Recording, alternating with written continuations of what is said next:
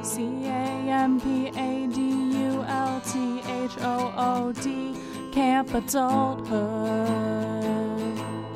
Bridging the millennial divide, one conversation at a time.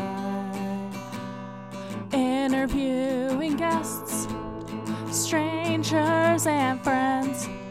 We hope that you enjoy your stay at Camp Adulthood. Hello and welcome to Camp Adulthood. I'm Camp Adulthood, Shay Keats. And I'm the resident youth, Maddie Yergi.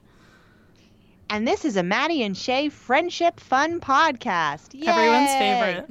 Everyone's favorite. And that is true because both of our number one fans have told us that this is the best. Oh, really? David and your dad? Well, my dad for sure. Now that I said David did as well, I am not 100% sure if that's true. But we'll see. We'll have David correct me if I'm wrong. In his eventual episode. Yes. Oh, that's true. David, did you know you're coming on the podcast in I can always July? cut that out if he didn't know. I don't think you did. It's No, fine.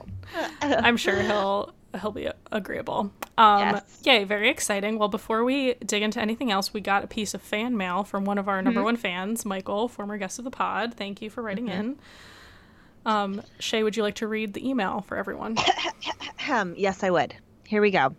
Subject: Boomer jokes. Message: Dear Camp Adulthood, whenever my coworker Steve walks by my desk, he'll say, "Hey, Michael, you working hard or hardly working?" What can we do to officially retire that joke before I punch Steve in the face? Michael.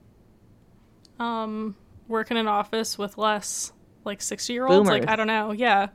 I don't even think that's a boomer joke, to be honest. I think it's more just like a bad dad joke, which definitely millennials do that too. So I don't want to stereotype Totally poor agree. Steve or that joke. But if it's the joke yourself that's bothering you, just work with less lamos. I don't know what to tell you. Yeah. Get a better job. That's our advice. Yeah. This is why we're not an advice podcast. No, all my advice would just be don't be stupid. They talked about this on Guys We Fucked one time because they were literally all the advice we give is just listen to the email that you sent, read it out loud to yourself, and then just be don't do something stupid. That's it. Exactly. Not that working, obviously we're I'm not trying to shit on Michael right now, but we love you, Michael. Just make it also, maybe just, don't be rude to Steve, but maybe just make it known to him in a polite way that you don't want him stopping by your desk. Just kind of close yourself off from that energy somehow. I don't know. I think that sounds good. Do some body language. And Michael, to give you credit, I do understand why that particular joke is a bit insulting. It's also one of my least favorites. Because you're I'm also clearly at said it work to people. working. Yeah. Yeah, clearly. I'm not fucking around here. So totally. Amazing. Well, Shay, do you have a millennial moment for us? Yes, actually, and it's also in relation to Michael, and I think he'll be excited to know that due to his discussion of Facebook official relationships, David and I have finally made our relationship Facebook official. As of 2 seconds ago? How have I not seen this? Did you hide it from the timeline? I did not put it on my timeline, which has nothing to do with David, but it has to do because he is lovely, and I'm because very you have proud to crazy have people him like me as my consort. Exactly, because there are crazy people like you who are going to make 1 majillion comments that then I'm going to have to reply to and be like, thank you. Yes, I know he's so cute. He's so great, blah, blah, blah. Well, so even though all of those things are true, David, I love you. This is a true... I did not want it to be in the timeline. Yes. I have a couple responses to this. One, since that episode, Michael, too, is in a Facebook official relationship with the girl that he alluded to. Yeah. And it was on his timeline. I commented on it. As of the last time I looked at it, I was the only one that commented on it, which is kind of weird. And Michael didn't respond, but that's fine. But I commented because I was like, oh my God, Facebook official, the podcast, because it was funny. But I'm glad that you have turned to the Facebook official relationship because A, I think it's a good way to let a bunch of people know so you don't have to have individual conversations with anyone. And B, I'm surprised because I felt like during the discussion with Michael, you were kind of anti-Facebook official relationship. Maybe not anti, but maybe not just so into it as much as Michael was. Exactly. Well, this is my first Facebook official relationship because I just, I think here's the thing. I think I'm just a much more private person than I've ever given myself credit for. And as much as I love talking about myself and I love, again, having this semi-public persona from the podcast and, my work and various things, I also I don't like to give people free rein to comment on my life, even if they're saying like super nice and lovely things. It's also like why I don't tend to post like happy birthday picture of like me and my brother or whatever, because I don't know. It's like when it comes to my like personal like family and friends, I just tend to not. I'm also very inconsistent with a lot of stuff on social media. So that's why I think I also avoid posting a lot of stuff, because like this, it feels like this is a thing that's going to be around. So I'm ready to lean in. But like I don't tend to post a lot, because like what if I posted happy birthday Maddie, but then I didn't post happy birthday producer Jenny, and then producer Jenny's feelings got hurt, and then I would feel really bad. But it's not because I don't love producer Jenny. No. It's just because I suck. Yeah, no, it's totally exhausting. And quite frankly, I have like no tolerance for that, which I think we've talked about on this podcast before. Like my friends know who they are and they know that I care about them. So like if you're like insecure enough to get offended by that, then like that's a problem for you. That's not my problem. But secondly, I totally agree with you, because I too am in a Facebook official relationship, but I feel like there's a sense, I think it's a double-edged sword, right? Because like I said before, I think social media is great for kind of like, you want people to know, because I do think it's awkward, like if you come across someone who you haven't seen in a few years and they're like, oh my God, Shay, you're in Portland. I live in Portland. I want to set you up on a date with so-and-so. And then you have to have the awkward conversation of like, oh, well, now I'm in like, I'm living with my boyfriend or whatever. You have to have that conversation, and it's fine. But if that is like continuously happening, it's easier just to be like, I'm in a relationship. You don't get to know any of the details, but like, it just kind of tempers that. So I think for that it's useful, but it does breed like a sense of entitlement. Like I was having dinner with a friend who was in from out of town, and she was like, oh, like how's Corey? And I was like, oh, he's good. And I was like flipping through my phone, like showing her pictures of like our trip to Hawaii and stuff. And she was like, oh my God, I wish you put these on Facebook, because I would have really liked to see them. And like, I don't get to keep up with you as much. And like, there was kind of a sense of entitlement there, that like she was entitled to like see these photos, and I was like, no, like I'll show them to you, but at the same time I'm like, there's nothing about the photos that I wouldn't want her to see, and like I would want her to be a part of that, but at the same time I'm not going to individually text or send these photos to like every individual person in my life. That would take too much time. So I think there is a use for the social media Facebook official relationship, but it can breed that sense of entitlement.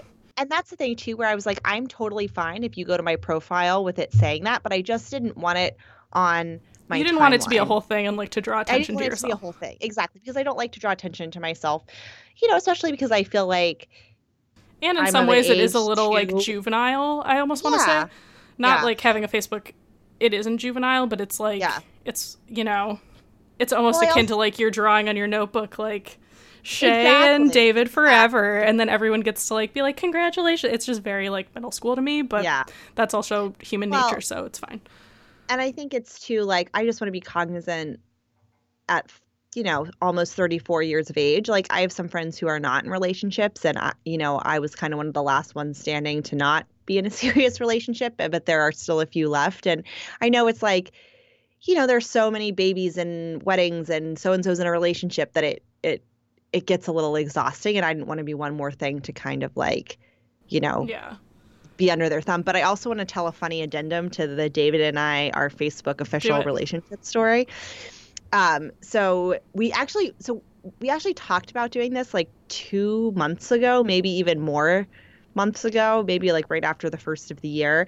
And we were out eating ramen, and David was like, looked at me with this like really serious look on his face. And he was like, I have to talk to you about something. And I was like, fuck me, because I was like, you're going to fucking break up with me right here in the middle of the ramen shop. And then I'm never going to be able to eat ramen. This is like what's going through my head. And I'm just like, And he's like, and I was like, oh my God, it's coming. And then he's like, so I really think we should make it Facebook official. And I was like, oh my God. Nerd alert. because I really thought, I was like, he's gonna break up with me, but no, he just wanted to broadcast our love to the world. But then we're both kind of lazy. David has a very serious demeanor, so I could see how that would be. Yeah. So, David, I hope you don't mind me sharing this story. I'll run it by you. Oh, it's fine. I mean, this is all nice, enjoyable stuff. I mean, my boyfriend said that my vagina is warm and inviting on this podcast. So if David takes offense, I'm going to be personally offended. No, I'm just kidding. Chelsea, listen to that part. But yeah, no, I think that's an excellent millennial moment. Congratulations. Thank you. Mine is not as exciting as that. This happened to me today. I originally had a different millennial moment that was like, whatever, it was kind of run of the mill. But this happened to me today, and I just wanted to like put it out there because it just like truly bothered me, like this whole interaction. So I'll tell you the story. I got my nails done, so I'm going on vacation, and I went to this place. I've been there a number of times before, but like it's been a while. It's probably been like 6 or 8 months since I've been there. And I went, and I go up to the counter, and you know, this happens at a lot of places, especially in New York. Like they have you pay before they like actually paint your nails so that you don't like ruin the polish. So, like, she's doing my nails, you know, she's filing, she's like, do you want to pay before? And I was like, oh, yeah, totally. So I give her my card, I pay for it, she comes back. I forgot that this place was, like, a cash-only tip place. Like, you could pay for the thing on the card, but you couldn't do the tip. So she was like, tip in cash. And I was like, oh, okay. And I was like, I definitely have, like, some cash in my purse, but I don't, like, know where it is. And I, like, didn't have a lot. So I was like, whatever, I'll deal with this later. I'll, like, do it before I walk out. And also, I don't think it's bad to, like, wait to tip until after the service. Yeah, so that's just like one thing. So I paid for the thing, and she didn't really say anything. And then she like walked me over to the like the drying thing after, and she was like, "You should really tip at the same time that you pay." And I was like, "Oh, I didn't really want to like slow down the process by like rummaging through my purse and whatnot." And I was like, oh, no, I knew that it was cash only. I'm planning on doing it at the end, like, after the service is over. And she was like, oh, okay, it's easier for me if you do it all at the same time. So next time you come in, just do it all at once. And I was like, okay, it's fine, like, whatever. It's kind of weird. And so I like to sit there and take a really long time when I'm drying my nails, especially if I'm traveling, because I don't want to get, like, the little dents in them and stuff. And so, like, I'm sitting there, like, 2 minutes later, she comes back, and she, like, taps on it, and she's like, it's dry. And I touched it. It was not dry. And I was like, I'm going to keep sitting here. And then she came back, like, literally, probably a minute later. And she tapped it again. And then she put, like, the dry spray on it. And she was like, it's dry. Meanwhile, I had only been sitting there for maybe 3 or 4 minutes total at this point. Not enough time for them to dry. And I was like, you know, I'm trying to not make it weird. And so I was like, well, I'm, you know, going to be traveling and packing and stuff. I want to make sure it's, like, extra dry. Yeah. So she comes back a minute later. And she was like, it's dry. And I was like, it's dried on the top, but if I push this against something, it's going to have a dent. And that will drive me insane. Yeah. And I paid for this. I mean, I didn't say all of this to her, but I was like, you know, thinking to myself, I'm like, I paid for this. I'm just sitting in this chair. Meanwhile, there's not a backup for people waiting to use the drying machine. There's nothing happening. Everyone's chill. Whatever. So I'm like, please stop. She came up to me 3 times, and I was like, I will let you know when I think it's dry. Yeah. Fine. Great. So she comes up to me a minute later and she's like, we need this drying machine. Meanwhile, there's no one waiting to use the machine.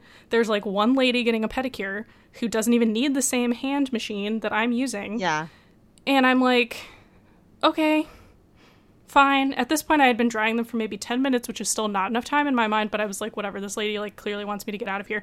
And she like stood next to me, clearly like hovering, waiting for me to tip her, which I was like, whatever. Yeah.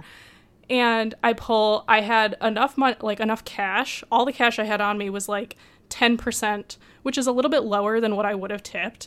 But at the same time, she was still being like super annoying. So I was like, you know, at this point, I don't feel bad.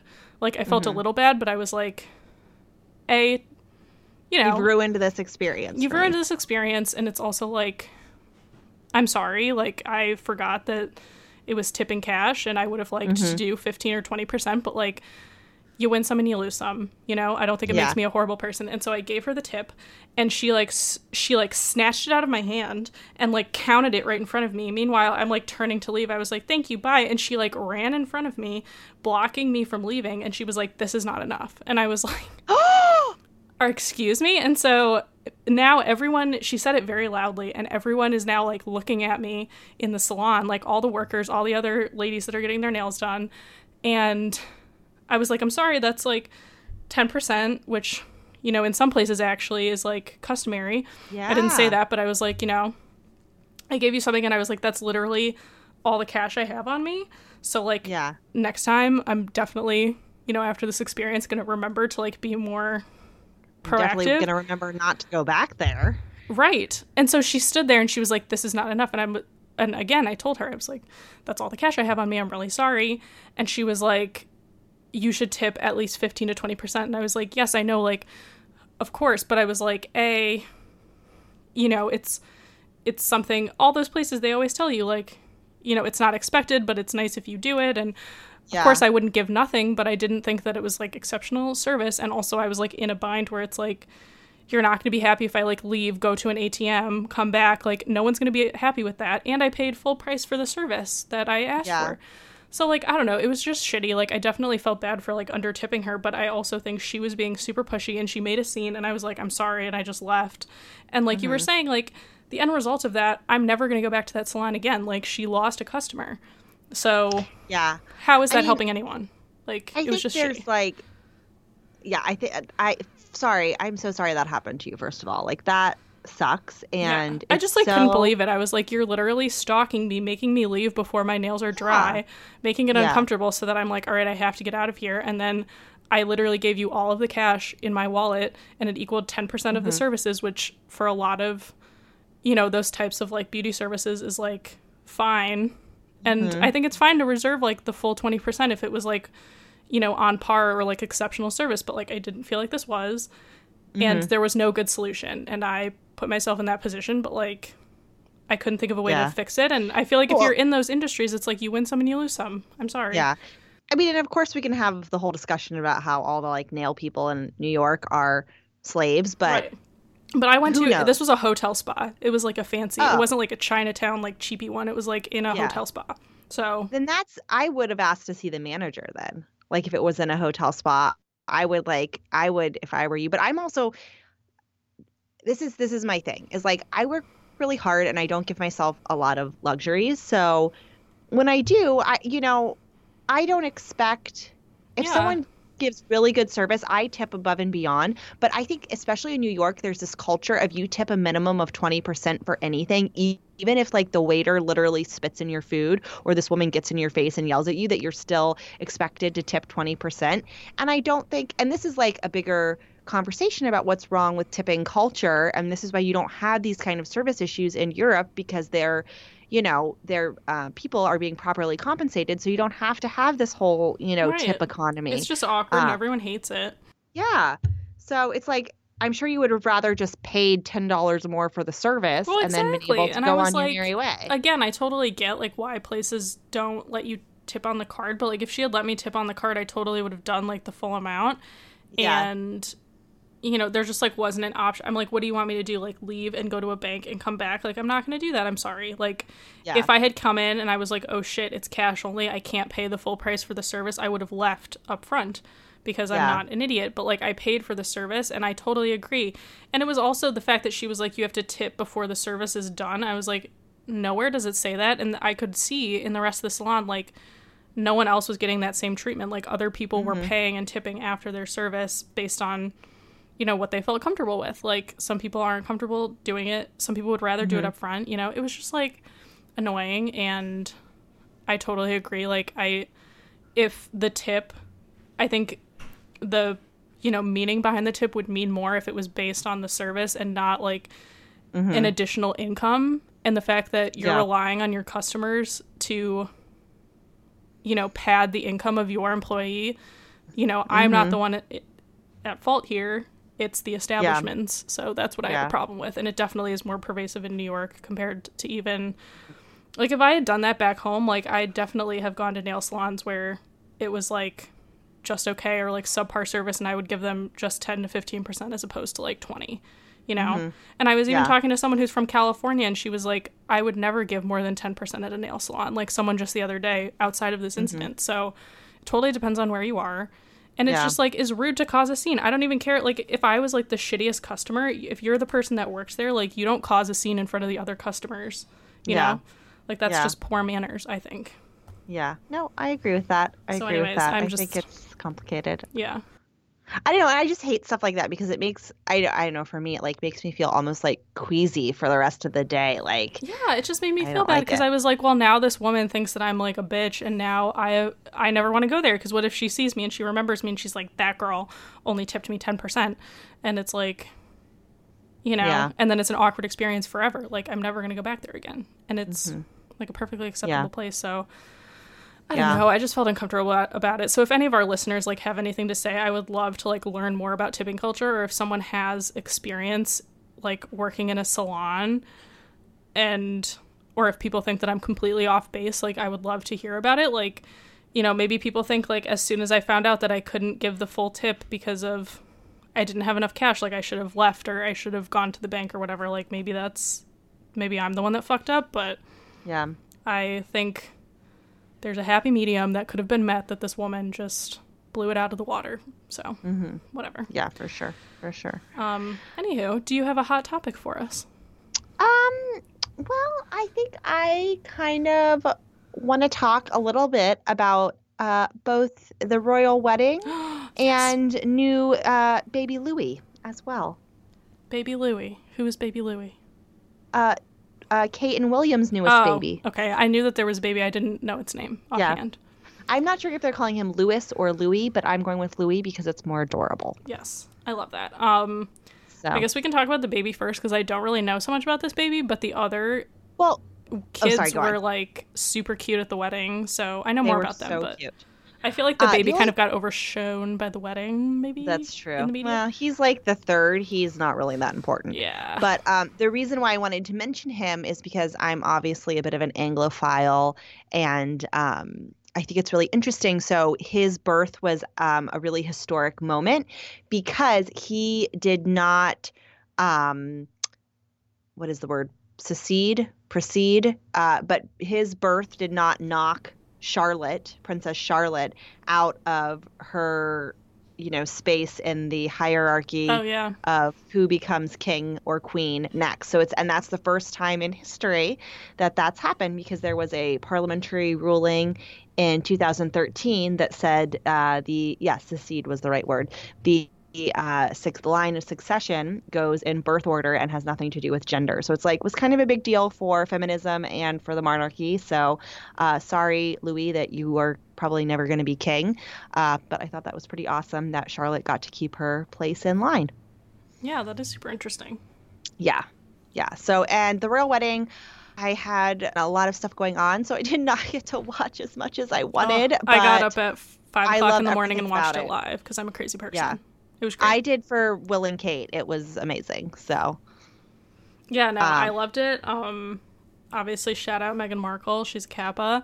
Yep. People did not know. No, I thought it was great. There were aspects of Kate and Williams that I liked better, and there were aspects of this one that I liked better. I think you can definitely tell, and I don't want to judge everyone's relationships, but I think Meghan and Harry are a little bit more demonstrative with how much they like each other, and it was very, I definitely felt more connected to their love story than Kate and William. Kate's dress was better, although the hate of Meghan's dress is undeserved. I thought it was still very beautiful, very classy. Yeah. Why are people hating on it?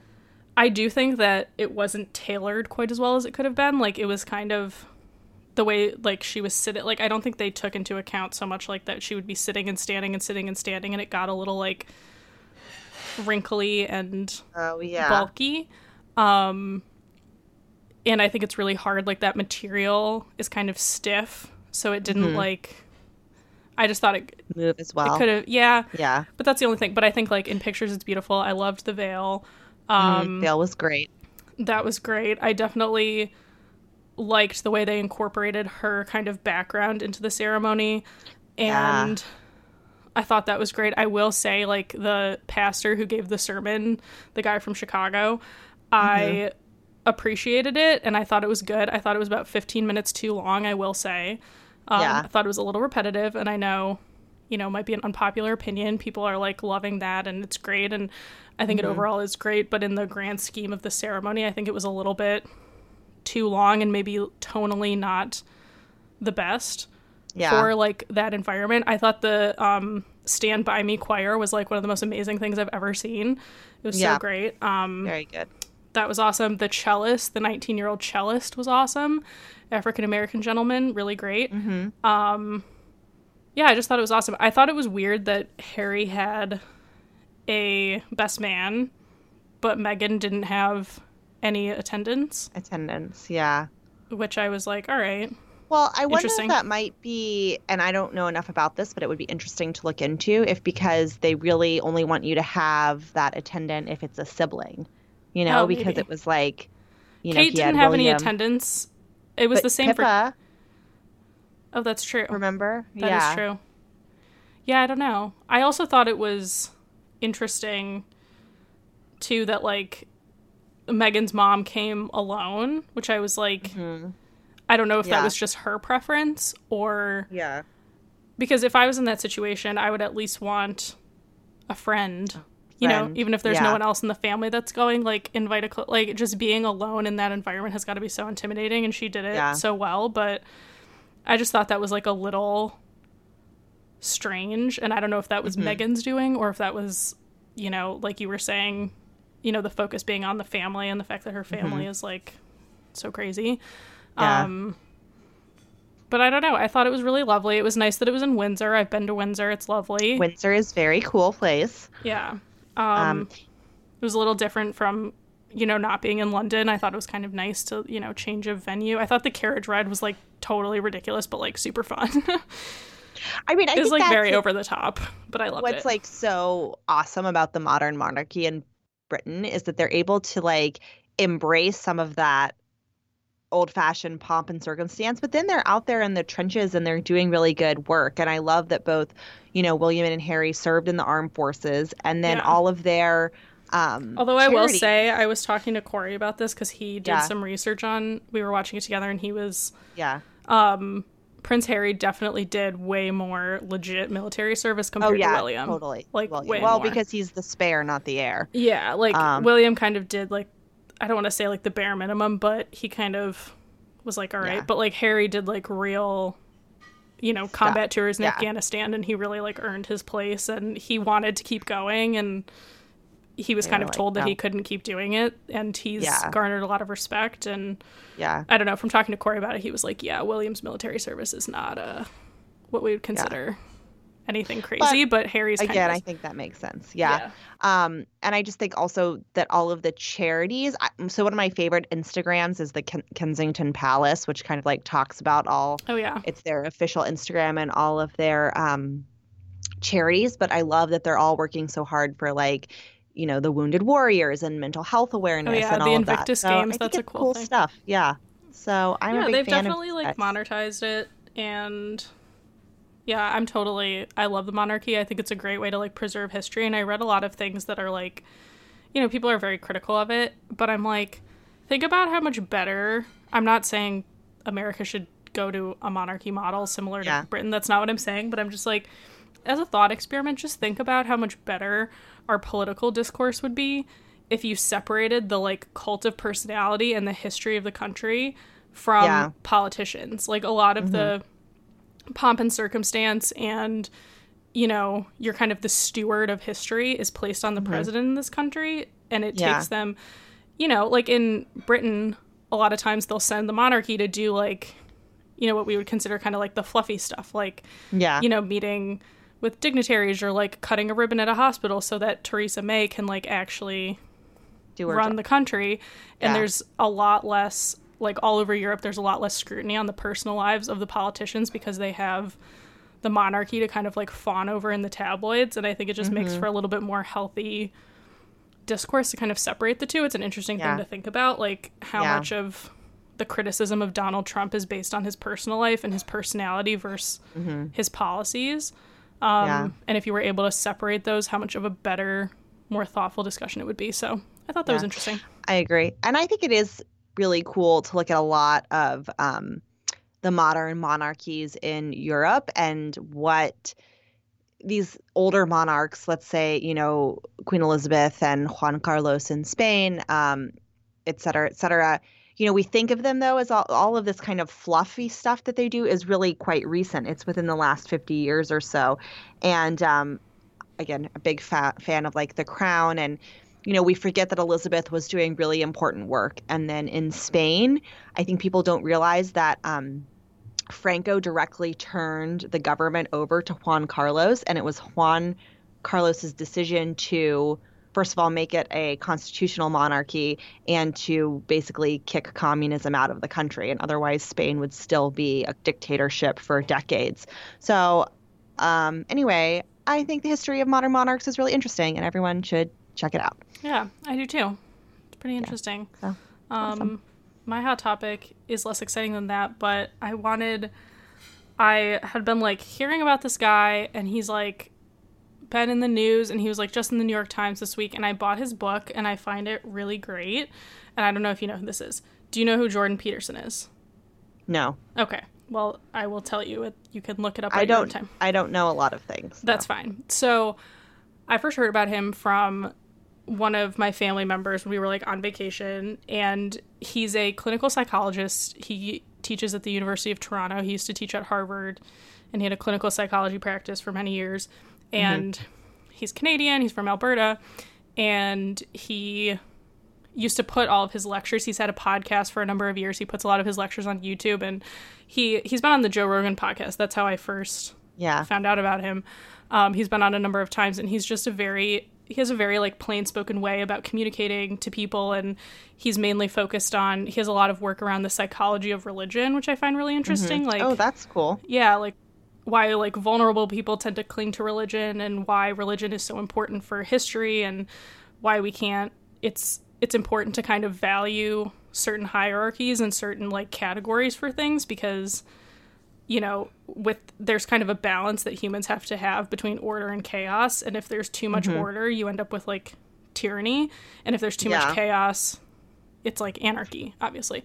So you have to kind of balance both. And so, in modern society, it's really easy to be like, well, I'm an atheist, but then you kind of have to unpack, well, how is your way of life shaped by the religion of the past? And, to kind of turn yourself off and be ignorant to all of that in Western culture kind of does people a disservice. That's kind of one thing that he studies. He became really popular, and it's why he's in the news now, because Canada, they were passing a bill. I don't know if they passed it. I didn't really keep up on this. But obviously this could never happen in America because of free speech and everything. But it's interesting to look at like what Canada's doing, because they don't have the constraints that we have in the Constitution. But they passed a law, or were trying to pass a law, that said if any person, whether you are in the government or not, if you don't call someone by their preferred pronoun, no matter what it is, or their given name, you could go to jail. Is kind of what it was in a nutshell. And he spoke out about this because he was like the kind of language policing, and he was like, I would personally call you whatever the fuck you want, but like for you to police the language between two people when the government's not involved is kind of too much. And he got a lot of press for this, and he's been called like a lot of different names.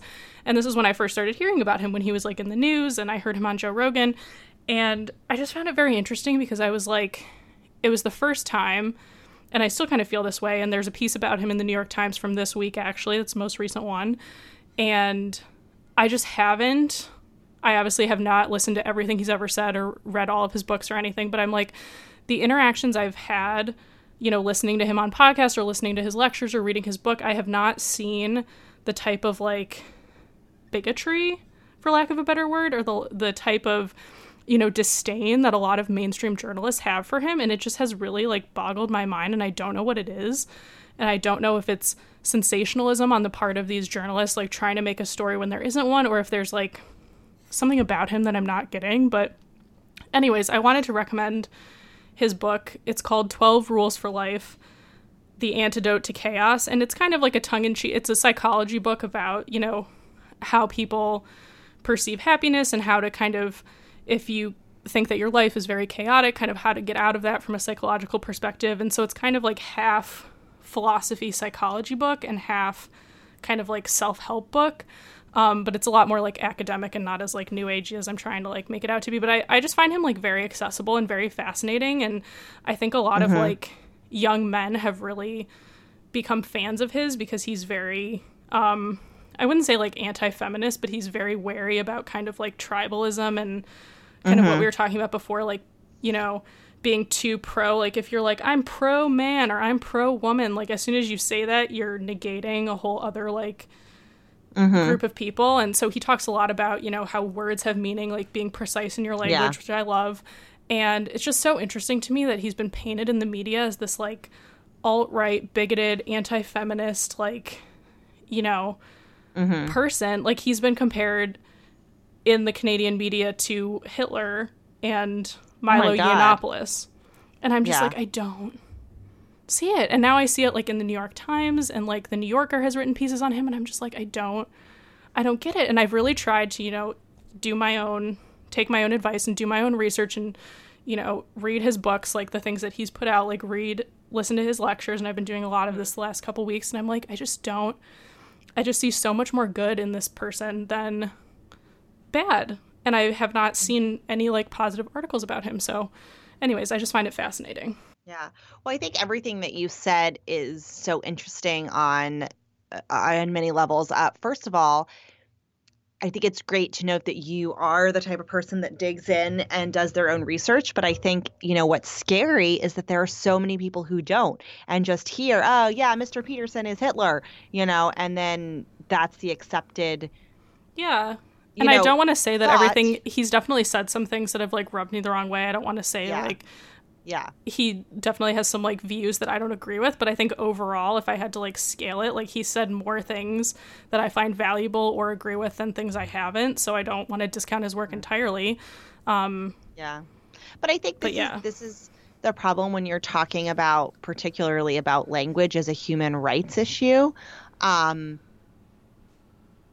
There becomes very little space for dialogue, and there becomes very little space for talking about why, you know, even if you support the ability of people to use whatever pronouns, for example, they want, why you might not support it as a bill in Parliament. Right, totally. So I think that's really interesting and really, really problematic, but it's just kind of why we all need to follow Maddie's example and dig in a little bit. Doesn't mean you have to agree or disagree with everything or anything anyone says.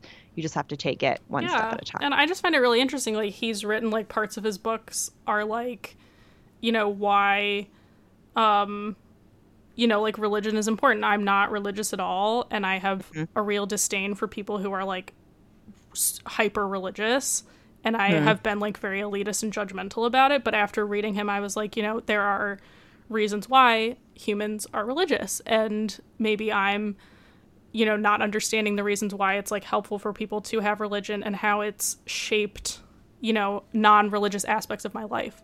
And so that's just one example. He also has examples of like, you know, ways that men and women are psychologically different, which no one wants to talk about. And it's considered anti-feminist to acknowledge that there are distinct differences between men and women, or it's considered, you know, not okay in the relation to like transgender people. And I just think if you shut down the conversation and you're just like, that person's transphobic, that person's a bigot, you miss this like exploration of, you know, the rich tapestry of life. And it just is very unfortunate. And I've seen interviews with him where he's just gotten shouted down.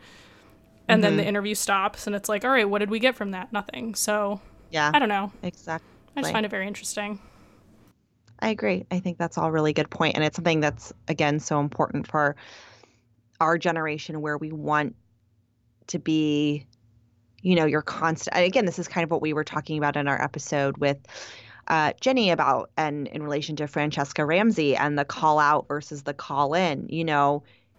Right, totally. It's not good to just scream at this man and say that he has no value, and that not only he has no value, but there is something intrinsically evil about him just because he is expressing, you know, a non-accepted view. Or because he has the nerve to talk to, like, his primary audience is like young men. Yeah. And if that's your primary target is like young, predominantly white, predominantly conservative men, and you're an academic, it's not as valued in certain ways. But as someone who's not a conservative white male, like, I find a lot of value in what he has to say too. But if I had just followed the dominant narrative of, oh, he's like an alt-right, whatever, he's not speaking to you, I wouldn't even have picked up the book, and I wouldn't have learned these things or been exposed to an idea that now I feel confident. Like, some of the things I read in his book, I was like, well, I don't agree with that, and I have real reasons to not agree with it, but I had to go through that intellectual exercise that I wouldn't have had to if I was just like, let me read another book about how great young white women are because I want to feel good about myself, you know? Yeah, exactly. Exactly. So anyhow. Oh no, Maddie. It's okay, I got a dust. Excellent. A dust. Yes. A dust. Well, this is great. What a delightful conversation. This is great. I love Friendship Podcasts. They're some of my faves. Me too. Do you have anything else before nope, we that's wrap it. up for the I'll day? tell producer Jenny you say hello. I have to leave to go to the airport in an hour. Oh my gosh. Well, get yourself ready. Please fly safely. Thank you. Let me know when you're there. Sorry, I guess we can do this off air. Goodbye, campers. We'll talk to you later. We have to talk about Maddie's vacation now. Ciao. Bye. Thanks for listening. Camp Adulthood is hosted by Maddie Yergi, Resident Youth, and Shay Keats, Camp Adulthood. We are produced by Jenny Mayfield, and this episode was recorded in Maddie's living room. You can find us on social media at camp_adulthood. You can email us hello@campadulthood.com, and you can visit us at campadulthood.com. Please also find on our website there are links to our Patreon page where you can be a subscriber, and there are many cool prizes. Thanks, campers. We hope that you enjoy your stay at Camp Adulthood.